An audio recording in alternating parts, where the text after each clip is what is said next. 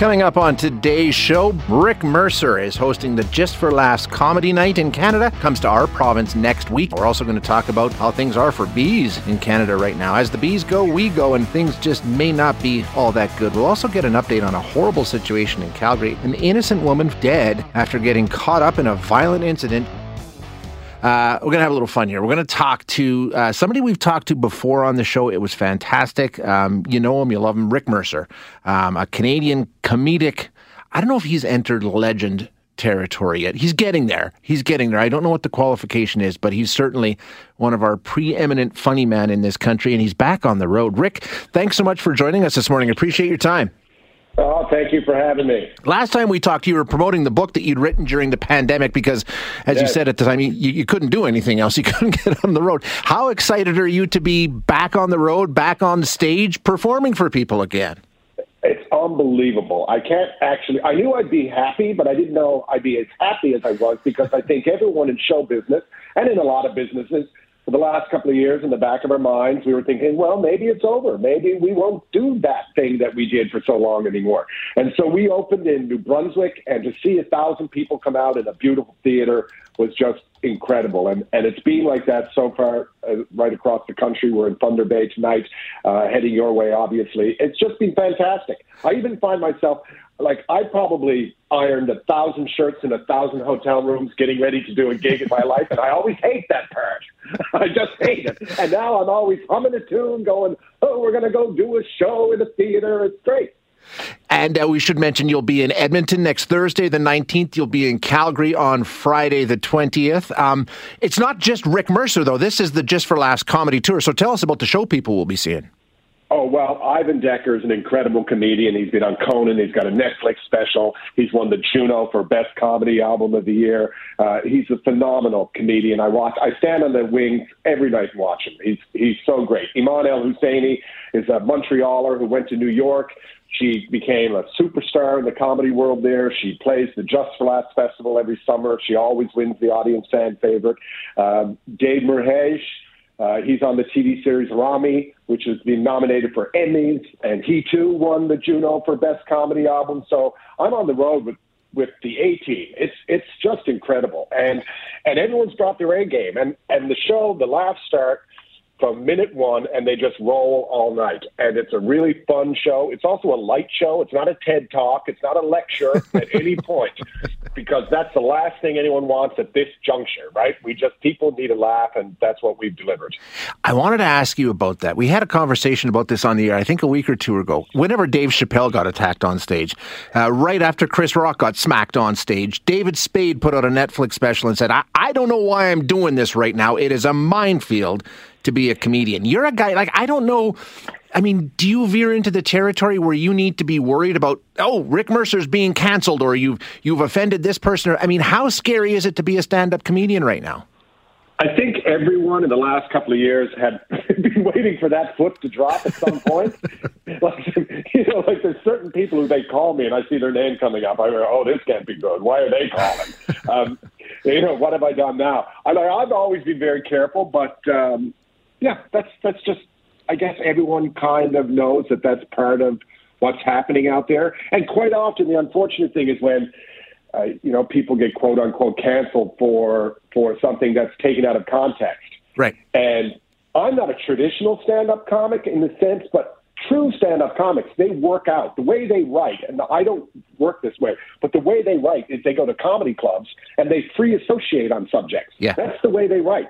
So they're not out there going, this is a statement I've prepared. They're free associating on subjects, and that's the way they create their comedy. And they're very nervous because they worry about that, because they're out there basically improvising, and God knows what might come out of their mouth. Because we all know, if you're sitting around with a bunch of friends, everyone's saying things sometimes that would get them canceled if they were on stage somewhere. But you just have to deal with that. But this has always been around. What I find interesting is that there was always people wanting to cancel people. There was always people wanting to say, you can't record your album, you can't you do your play, you can't publish that book. But it was always Puritans Like in Boston, it was banned in Boston. It was always the Christian right that wanted people to stop being able to do what it is they do. Now, quite often, it's the left have decided to adapt this strategy of saying you're not allowed to do that. And you know what? It was a failure strategy to begin with. People loved to get banned in Boston because then they could put the sticker on their book that said banned in Boston and sell books. So it's a failing strategy, and why the left wing has picked it up along with the right now is absurd to me. The other discussion we were having about this whole conversation, Rick, is where is the line? Who draws the line? Should there be a line? Seinfeld says, I do a bit on Pop-Tarts. I don't like Pop-Tarts. They're funny. It's a joke. Don't take everything so seriously. Is that fair? Everything is fair game, or does there need to be a line? I think all comedians will say that they don't want any lines imposed on them. But I think all comedians also see other comedians sometimes and go, whoa, they crossed the line. Yeah. Because we all have our self-imposed line. I mean, I know there's stuff that I wouldn't do. I know there's stuff that I wouldn't find funny. I'm not in the business of telling you what you can say on your show or what you find funny. Or it just wouldn't cross my mind to go there.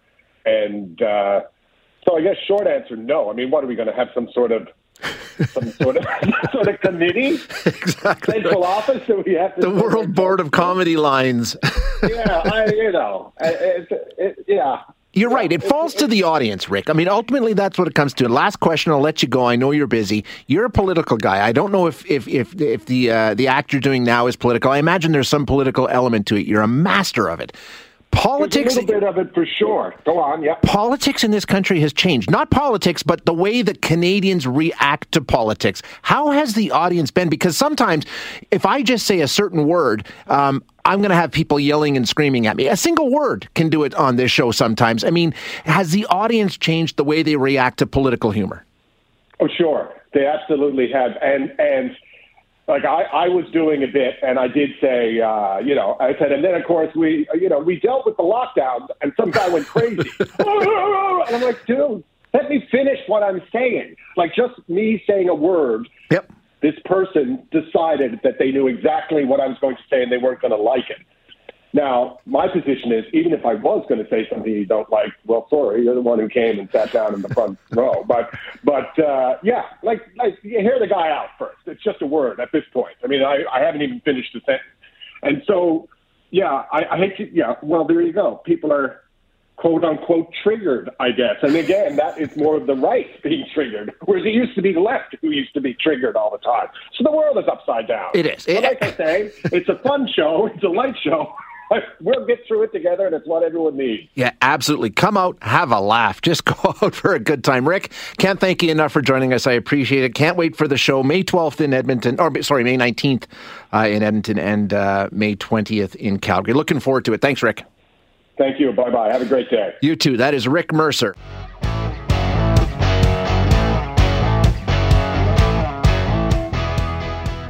Going to have another discussion now, kind of agriculture related. Well, I guess agriculture related, but much different than we were talking earlier about canola. We're talking about bees here, and there's a lot of concern about what we may be facing when it comes to a bee shortage, I guess, for lack of a better term. But let's talk to somebody who actually knows. We're going to chat with Paul Kelly, who is the Research and Apiary Manager at the Honeybee Research Center at the University of Guelph. Paul, thanks so much for your time. I really appreciate you joining us today. You're welcome, Shay. When we talk about bees, first of all, let's just describe how important they are to agriculture of all kinds. I mean, without the bees, we don't have agriculture, right? Yeah, a good chunk of the food we eat depends on bee pollination, and it's the most delicious and nutritious part of our diet. Fruit, seeds, nuts, berries, vegetables, even coffee. Lots of things depend on bee pollination. And honeybees are the most important bee out there doing that pollination in agriculture. Now, what's the situation? I know, cranberry farmers in Quebec have some concerns, but what about just generally speaking? I know there's been stories for years now about bee populations being under pressure, and we're all going to pay for it. What is the current situation with honeybees? Well, this is a really bad year this year, unfortunately. Since 2007, we've had higher losses of colonies over winter. That's the hardest time of year for bees, especially long, cold prairie winters and places like Quebec that have colder winters too.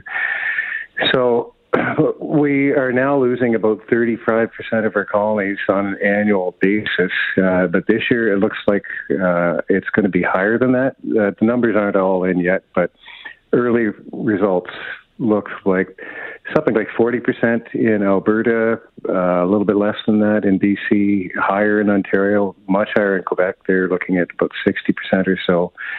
But that's an average. So we got some people that are losing 90% of their bees and others that are fared not bad, like they're losing 10, 15%. So we're trying to figure out what's going on, and it's a serious situation. Well, any idea why? Why are we seeing these reductions? Well, we had a really widespread phenomenon last year that I've never experienced before. Our bees, everybody, right across North America, everybody's bees did extremely well last year. So they came through the winter, almost every hive survived. The hives are really populous, lots of bees.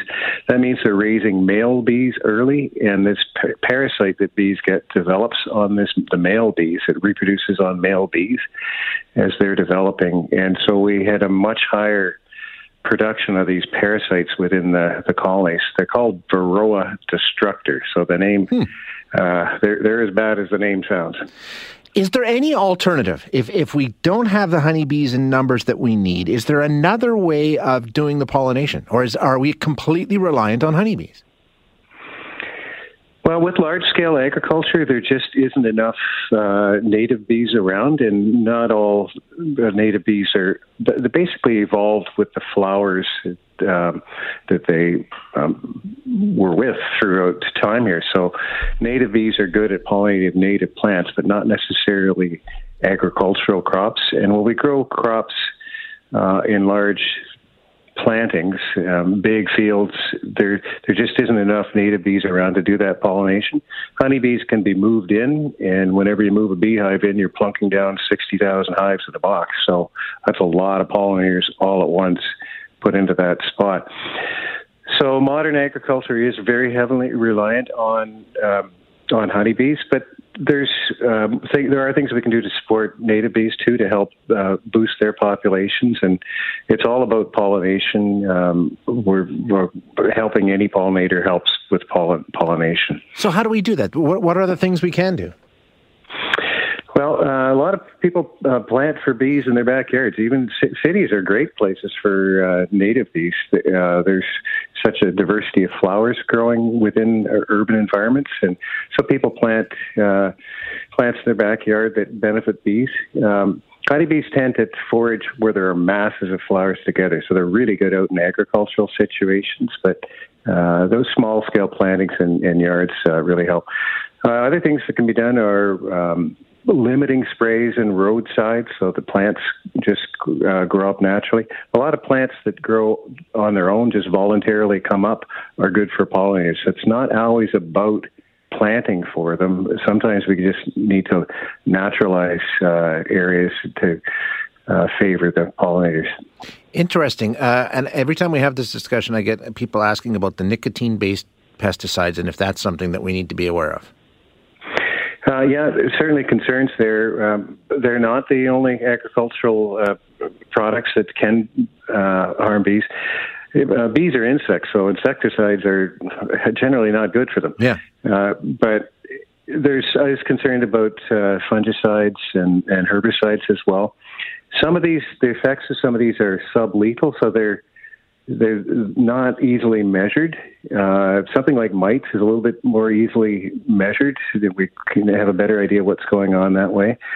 But there have been instances in the past where there have been serious problems with insecticides, and it's not clear whether that's playing into this year's conditions. We know the mites are a serious problem, but we're not sure yet how much pesticides play a role in the losses that beekeepers have been experiencing. Paul, great information, great update. Thank you so much for joining us today. I appreciate it. You're welcome, Shay. That is Paul Kelly. Paul is a research and apiary manager at the Honeybee Research Center at the University of Guelph.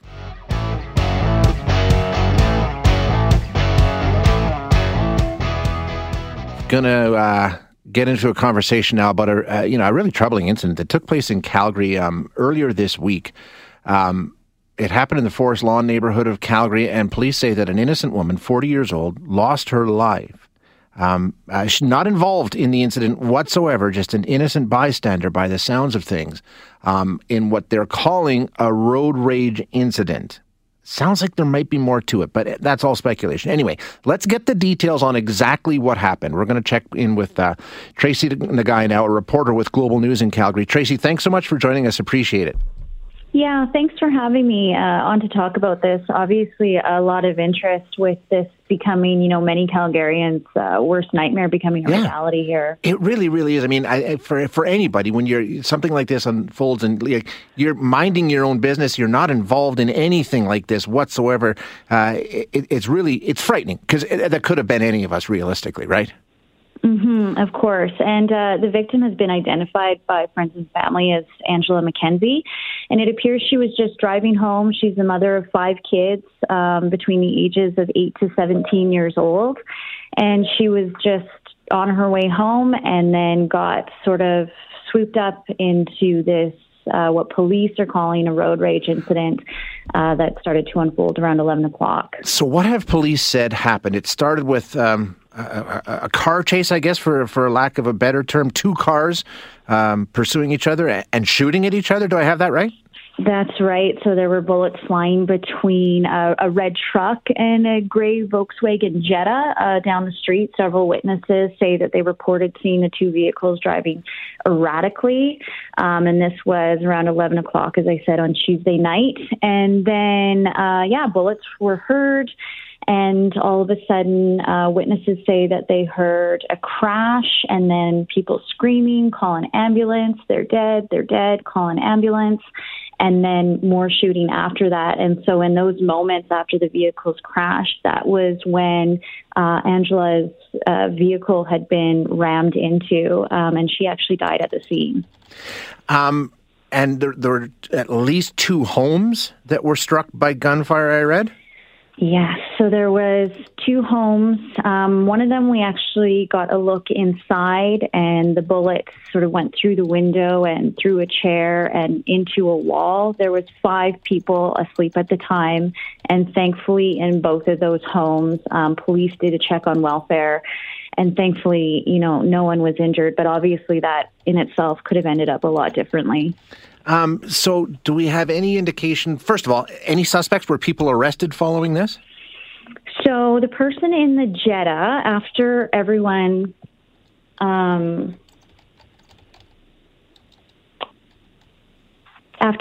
got out of their vehicles, basically there was more shooting. Sorry, my other line is going there. No problem. There was more shooting. There was more shooting taking place, and the person in the Jetta tried to get away. Unfortunately, they were found a short time later suffering from gunshot wounds. They were taken to hospital. Okay. The people in the other vehicle in the truck, a man and a woman, also fled from the area. They have not been located yet at last check with police. However, police have been asking for the public's help. They obviously believe that there's someone in the community that knows these 2 people that might have information. And they used some pretty strong wording. They asked people to find the courage, to come forward and talk to investigators with the information that they might have.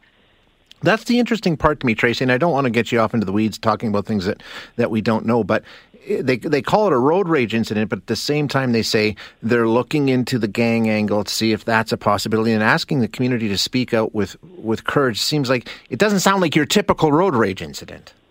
No, definitely not. And I think especially, too, to have 2 people in vehicles shooting at each other, and then shooting after, a woman has died at the scene of a crash. It seems that there was some intent in order to, try and hit this person or whatever the feud is between them. I would say as well that the family, it seems, is kind of guessing around this whole wording of a road rage incident as well. But, we are hoping to learn more from police. They still have the results of an autopsy that need to be released. And at that point, too, we're trying to find out, was Angela actually shot or did she die because of the crash? Yeah, we still don't know that either. Last one, how does this fit in with 58 shooting incidents? I know that's part of the Global News reporting on this.